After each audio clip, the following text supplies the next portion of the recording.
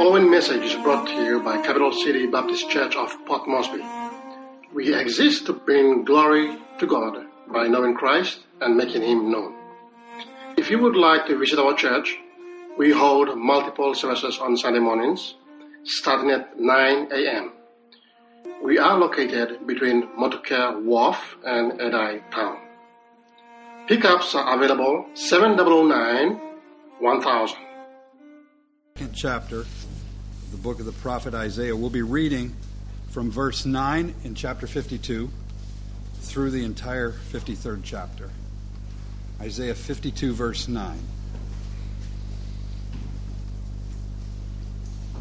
The prophet wrote, "Break forth into joy, sing together, ye waste places of Jerusalem, for the Lord hath comforted his people, he hath redeemed Jerusalem.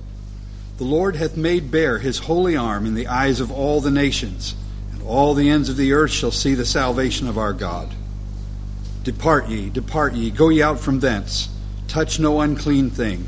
Go ye out of the midst of her. Be ye clean that bear the vessels of the Lord. For ye shall not go out with haste nor by flight, for the Lord will go before you, and the God of Israel shall be your rear reward. Behold, my servant shall deal prudently. He shall be exalted and extolled, and be very high. As many were astonished at thee, his visage was so marred more than any man, and his form more than the sons of men. So shall he sprinkle many nations. The kings shall shut their mouths at him. That which hath not been told them shall they see, and that which they had not heard shall they consider. Who hath believed our report? And to whom is the arm of the Lord revealed? For he shall grow up before him as a tender plant, and as a root out of a dry ground. He hath no form nor comeliness, and when we shall see him, there is no beauty that we should desire him. He is despised and rejected of men, a man of sorrows and acquainted with grief, and we hid as it were our faces from him. He was despised, and we esteemed him not. Surely he hath borne our griefs and carried our sorrows, yet we did esteem him stricken, smitten of God, and afflicted. But he was wounded for our transgressions, he was bruised for our iniquities. The chastisement of our peace was upon him, and with his stripes we are healed.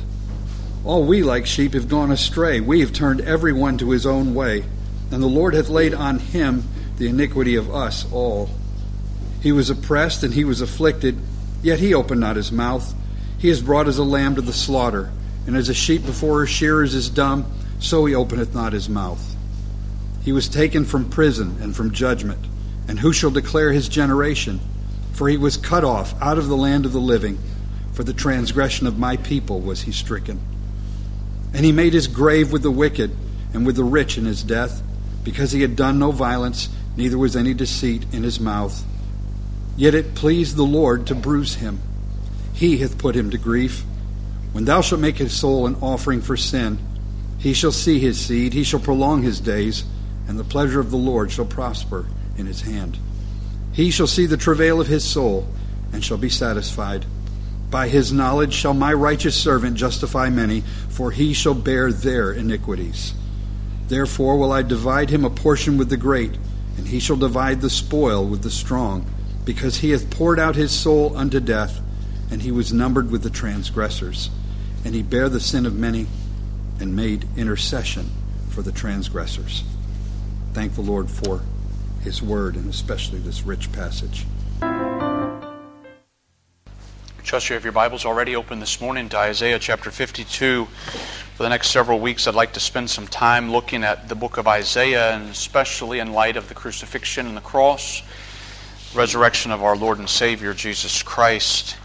If you would have your Bibles at Isaiah 52, but I'll also make a note, if you have a couple of pieces of paper, we'll also be looking at Luke 22 and John 18. So if you have a piece of paper, you might drop it into Luke 22 and another one at John 18. We'll be there in a little while. Isaiah wrote this prophecy 700 years before the birth of Christ, and the question has been repeated since then, of whom was Isaiah speaking? Jesus himself makes it clear in the book of Mark, chapter 10 and verse 45. Jesus said this, "For even the Son of Man came not to be ministered unto, but to minister and to give his life a ransom for many." Jesus makes a reference to Isaiah 53, "I am the servant that God will send. And then throughout the rest of the New Testament, the authors of the New Testament quote back to this very passage. Peter, in 1 Peter 2:24, he writes of Jesus, who with His stripes we are healed. A direct quote out of this passage. And perhaps you remember from Acts chapter 8, you might remember the Ethiopian eunuch who was on his way back to Ethiopia after having been at worship at the Passover in Jerusalem. And on his way, he's reading from Isaiah's prophecy. And his question, as Philip meets him, his question, is Isaiah speaking of himself, or is he speaking of another man?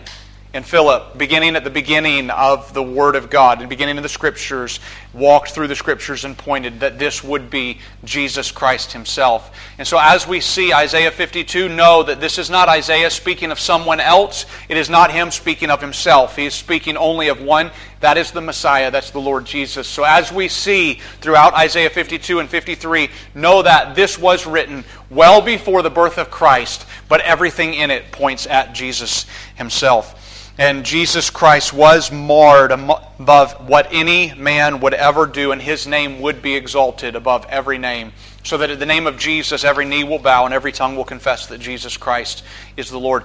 I think that the best comparison that we have in recent memory would be what we've seen over the last 3 weeks. As you look at around us at what the period of mourning has been like since the passing of the late Grand Chief, we've watched as house cry after house cry, and as even all of the processions and what we saw a week ago today, and then the funeral and the house cry, and how many thousands of people watched live as his coffin was buried. And I think of how much we esteem our late Grand Chief here. And yet think in terms of Jesus Christ, the King of Kings and Lord of Lords, and how much glory will be pronounced upon His name throughout eternity. As we look at how much this has impacted our cultural setting. Look at how much His name is going to be revealed, and His name will be glorified in the many years that will come through eternity, the ages that will come. I want to draw your attention to Isaiah 52. I'll read our passage for today is from verse number 9 down to chapter 5 and verse number 53 and verse number 5. Let me just draw your attention to those specific verses. For the next 2 weeks, we will then continue on from verse 6 and go further. But let me just draw your attention. Isaiah 52, verse 9. Break forth into joy, sing together, you waste places of Jerusalem. For the Lord has comforted His people. He has redeemed Jerusalem. The Lord hath made bare His holy arm in the eyes of all the nations, and all the ends of the earth shall see the salvation of our God. What a great missionary verse. All the ends of the earth will see the salvation of our God. Depart, ye, go ye out from thence, touch no unclean thing. Go ye out of the midst of her, but be clean that bear the vessels of the Lord. Shall not go out with haste, nor go by flight, for the Lord will go before you, and the God of Israel will be your rear reward. Behold, my servant shall deal prudently. He shall be exalted and extolled, and be very high. Remember, my servant is Jesus. My servant will deal prudently. As many as are astonished at thee, His visage was so marred more than any man, and His form more than the sons of men. So shall He sprinkle many nations. The kings shall shut their mouths at Him. For that which had not been told them shall they see, and that which they had not heard shall they consider. Key questions, 53 and verse 1. Who has believed our report? And to whom is the arm of the Lord revealed? He shall grow up before Him as a tender plant, and as a root out of a dry ground. He hath no form nor comeliness, and when we shall see Him, there is no beauty that we should desire Him. He is despised and rejected of men, a man of sorrows and acquainted with grief, and we hid, as it were, our faces from him. He was despised, and we esteemed him not. Surely he hath borne our griefs and carried our sorrows. Yet we did esteem him stricken, smitten of God, and afflicted. But he was wounded for our transgressions. He was bruised for our iniquities. The chastisement of our peace was upon him, and with his stripes we are healed. I want to draw your attention to verse number 1, the two key questions that I see right in the middle of the passage, the two key questions, and it could almost seem like a literary device for him to write this way, but I think he's trying to draw our attention into a very key point. So let me show it to you. Verse number 1. Who has believed our report? That's the first question. Who has believed our report? And the answer very simply is nobody. Man does not naturally come to God and say, "Oh, how magnificent you are."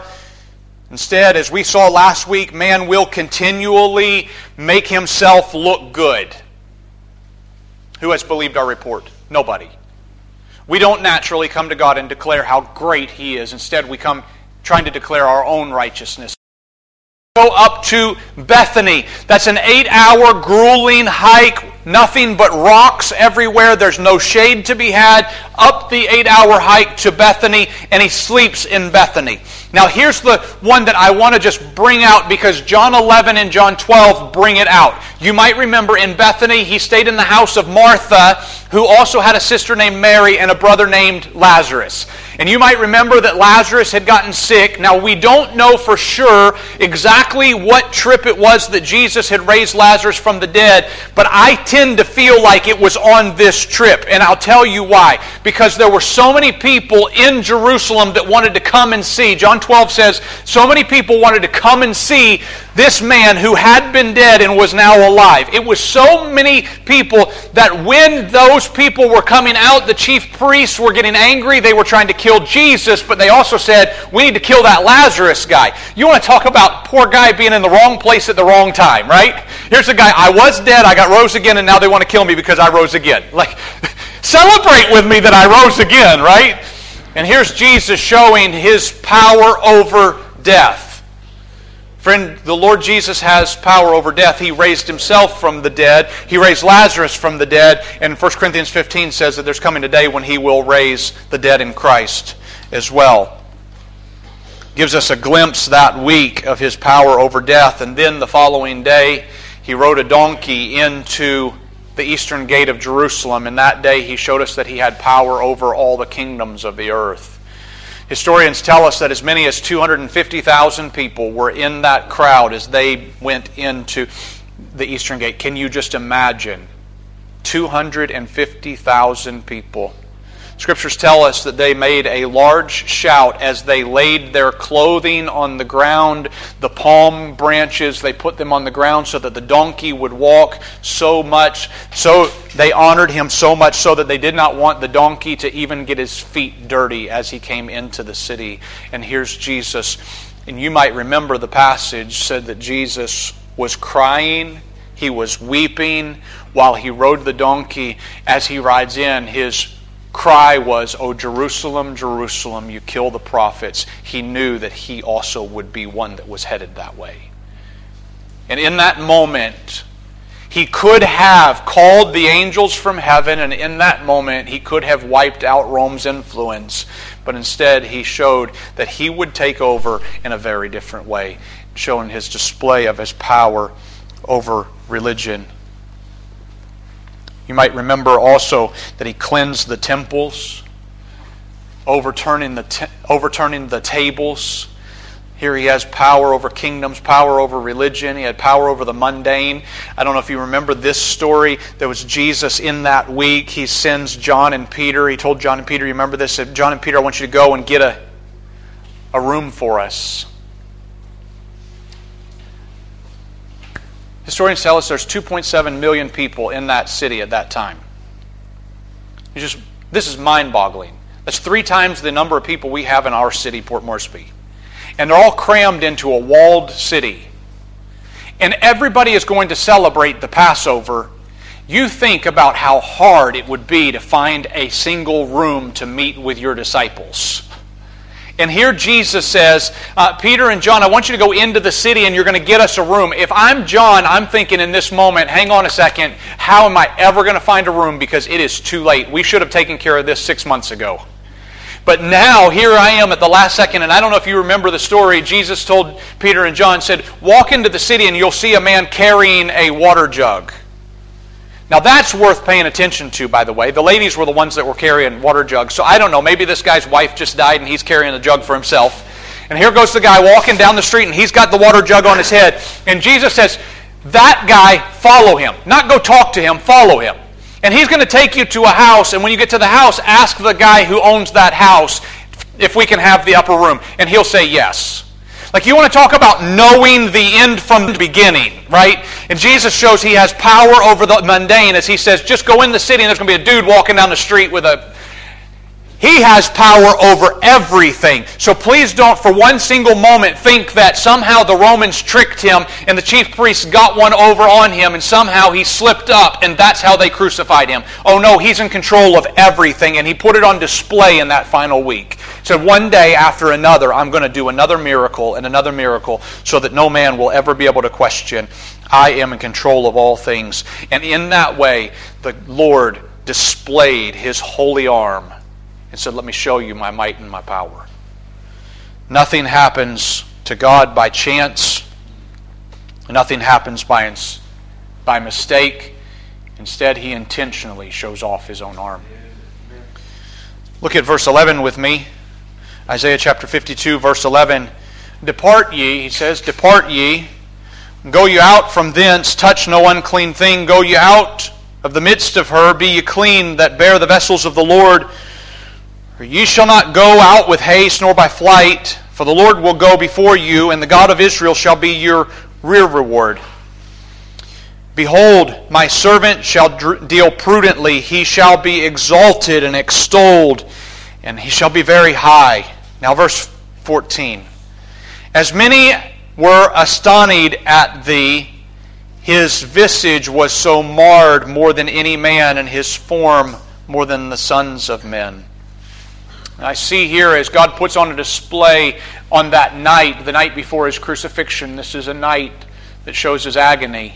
And the depths that He went to as He showed the display of His power and the depths to which He went to in order to carry our sins.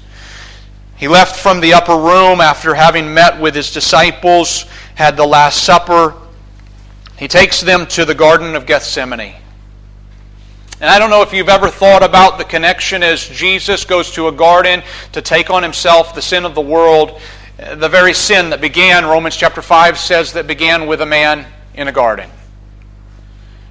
And Adam began in a garden, and he fell, and Jesus went to a garden, and He took the sins of mankind. Jesus came in and He asked His disciples to pray with Him. If you have your Bibles, look over at Luke chapter 22, and I'd like to point this portion out from Luke 22. I want you to see the wording that Luke gives us. Verse number 41. As Christ prayed, the disciples slept.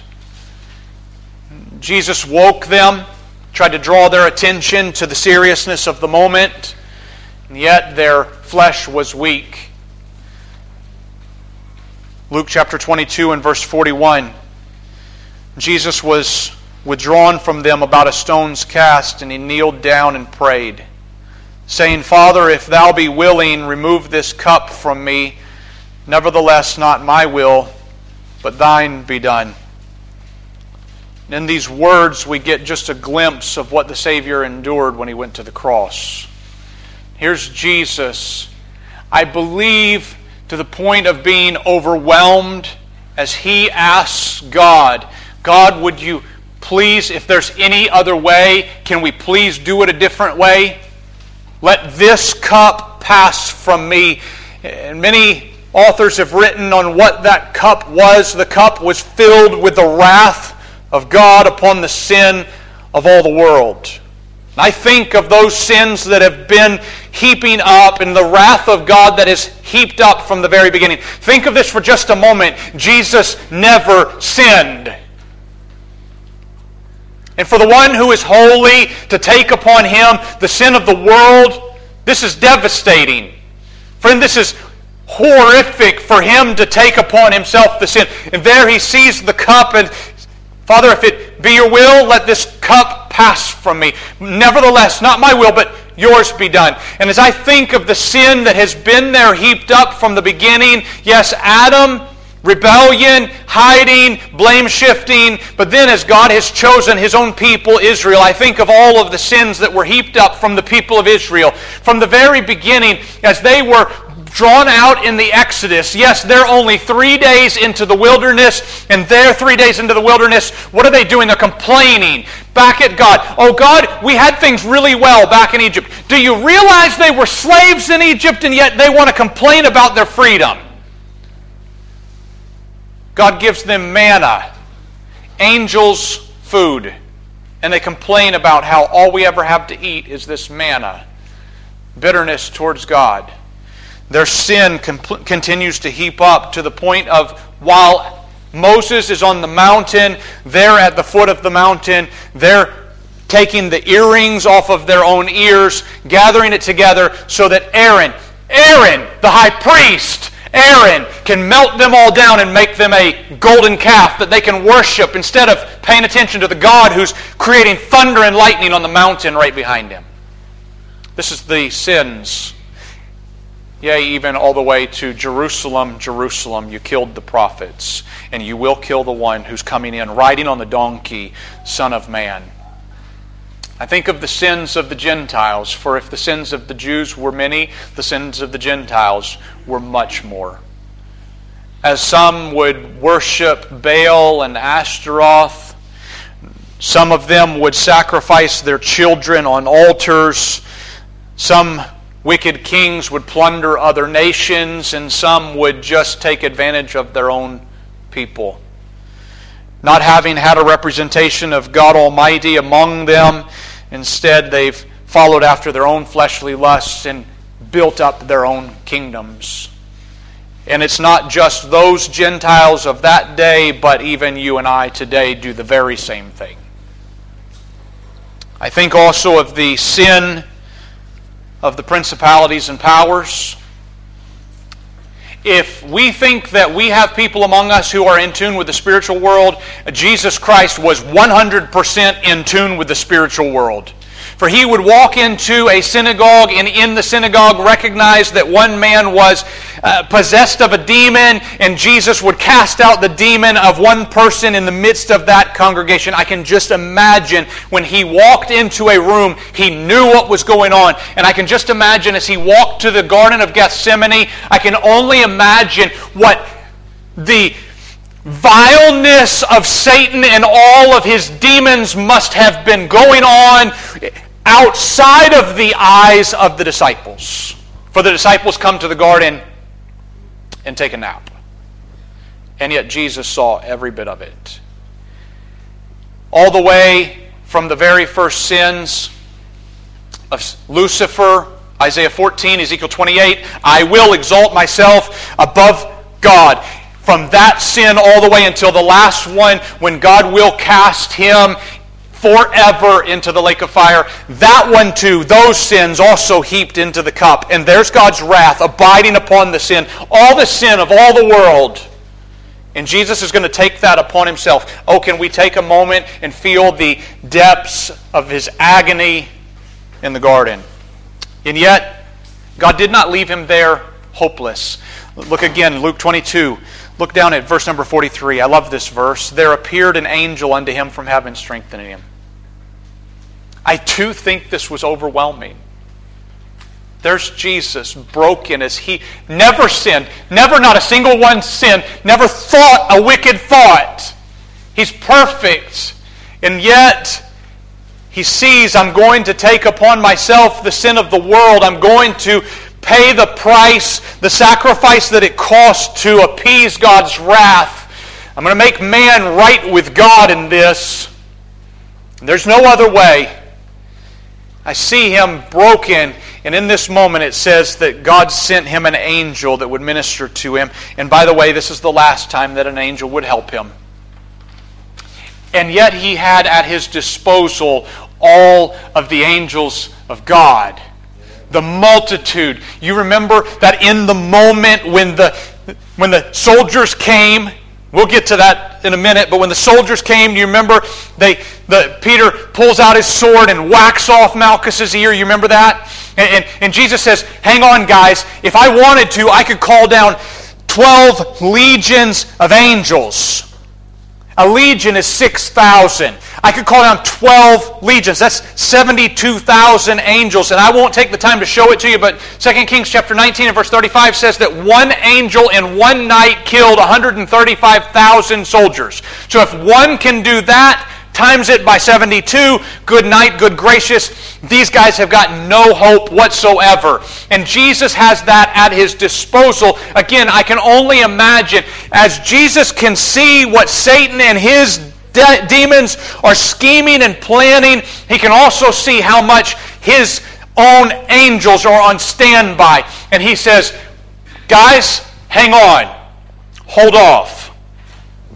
This is not the day. For I will drink of the wrath of God. And then look at verse number 44.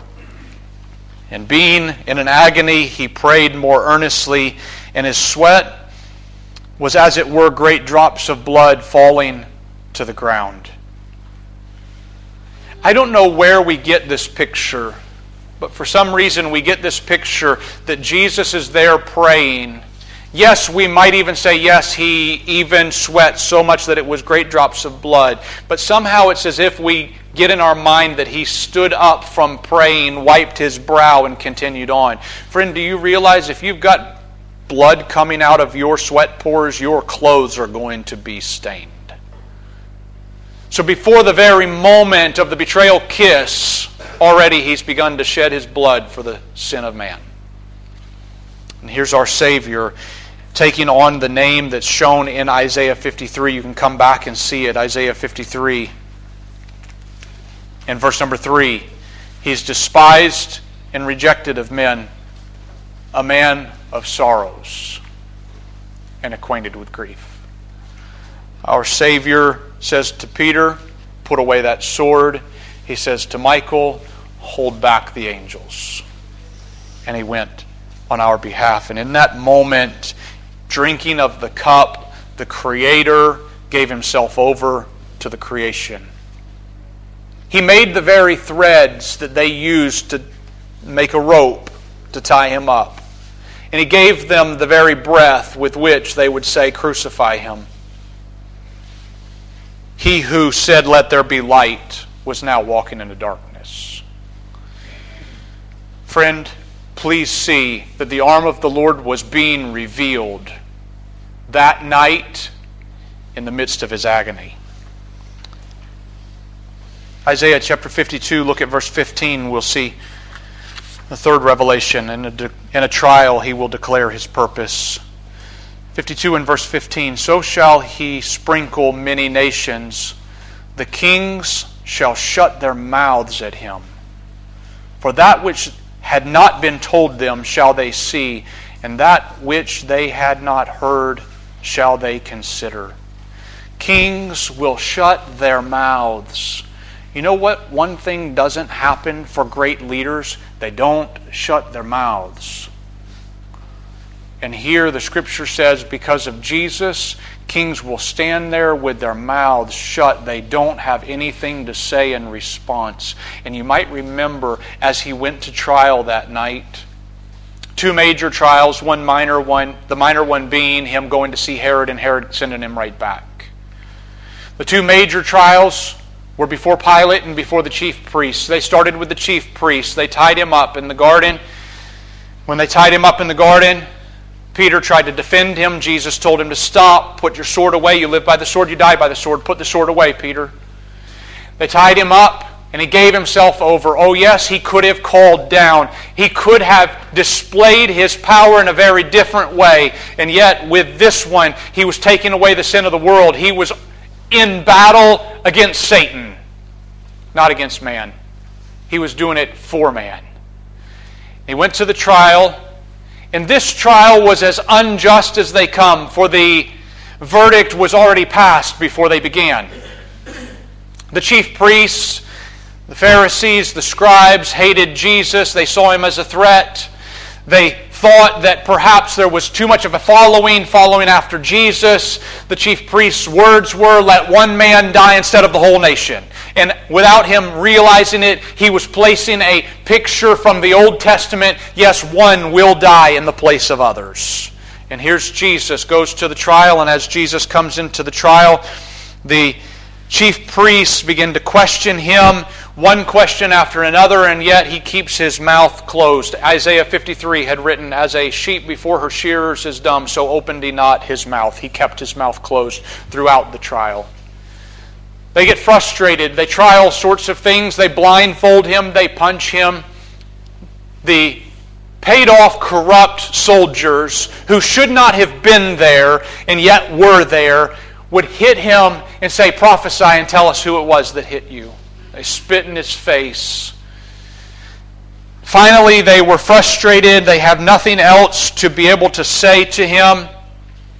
So they ask the one question that for them would be the determining question. They've brought false witnesses who cannot even get their stories straight amongst themselves.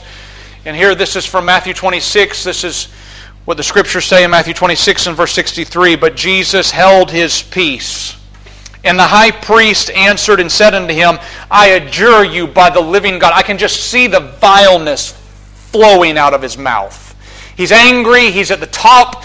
"I adjure you by the living God that thou tell us whether thou be the Christ, the Son of the God. Are you the Messiah?"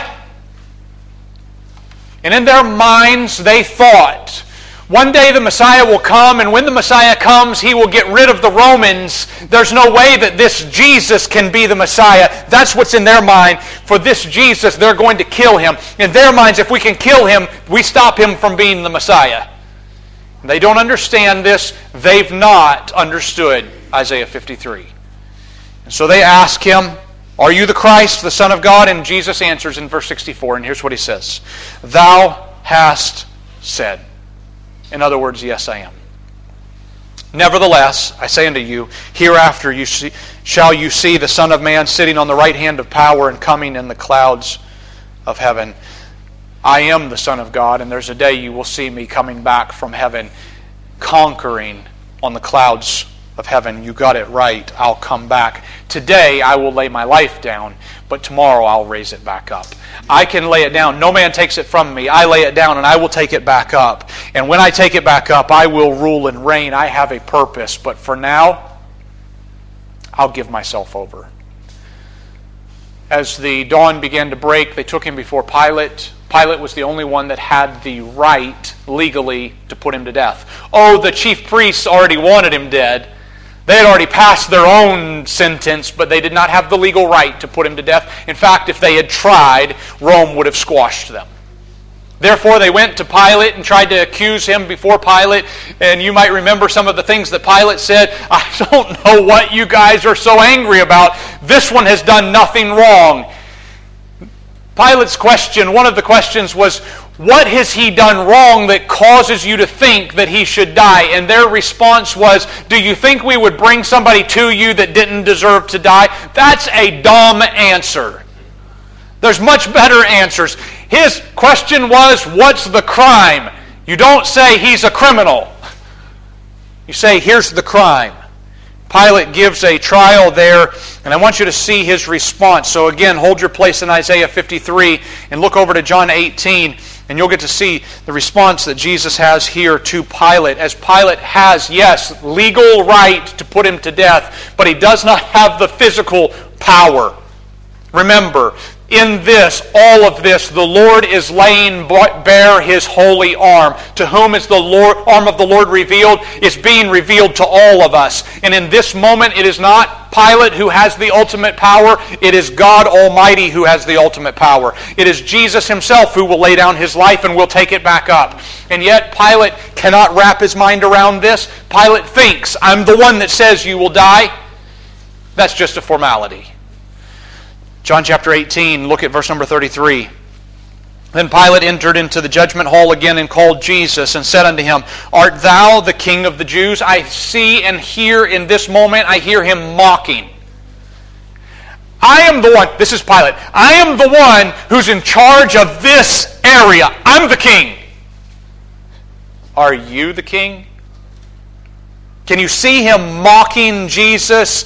I'm the one that's in control as he wears his robes and wears his crown.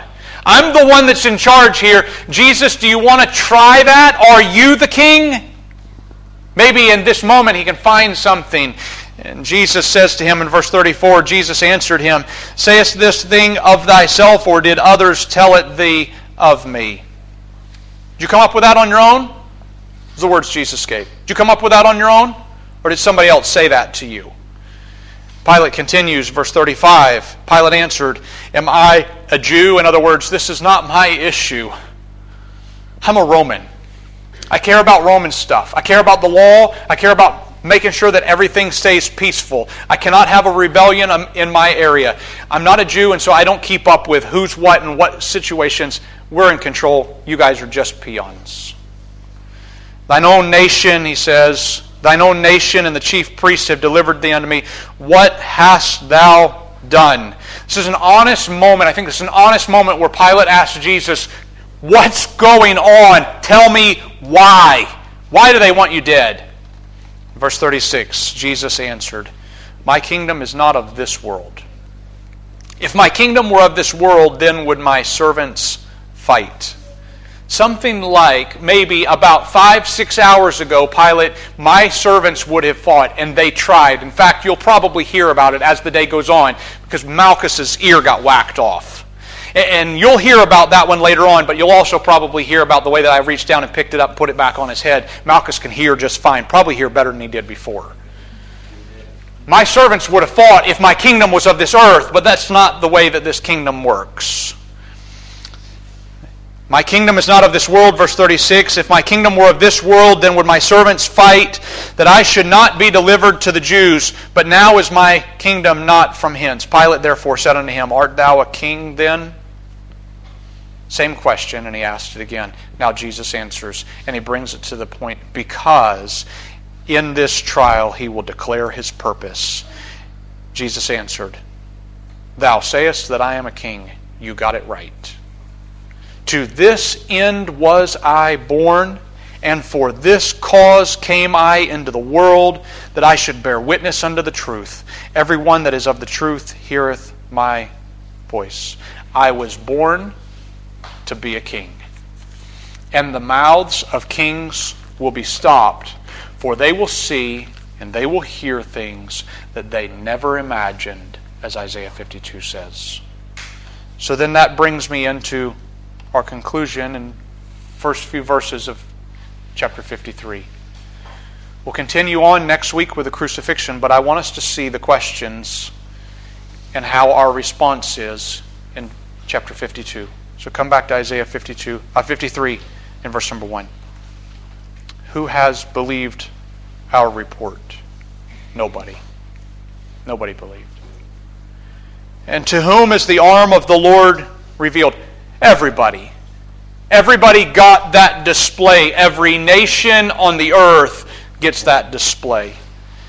For he shall grow up before him as a tender plant and as a root out of a dry ground. He hath no form nor comeliness, and when we shall see him, there is no beauty that we should desire him. That's verse 2.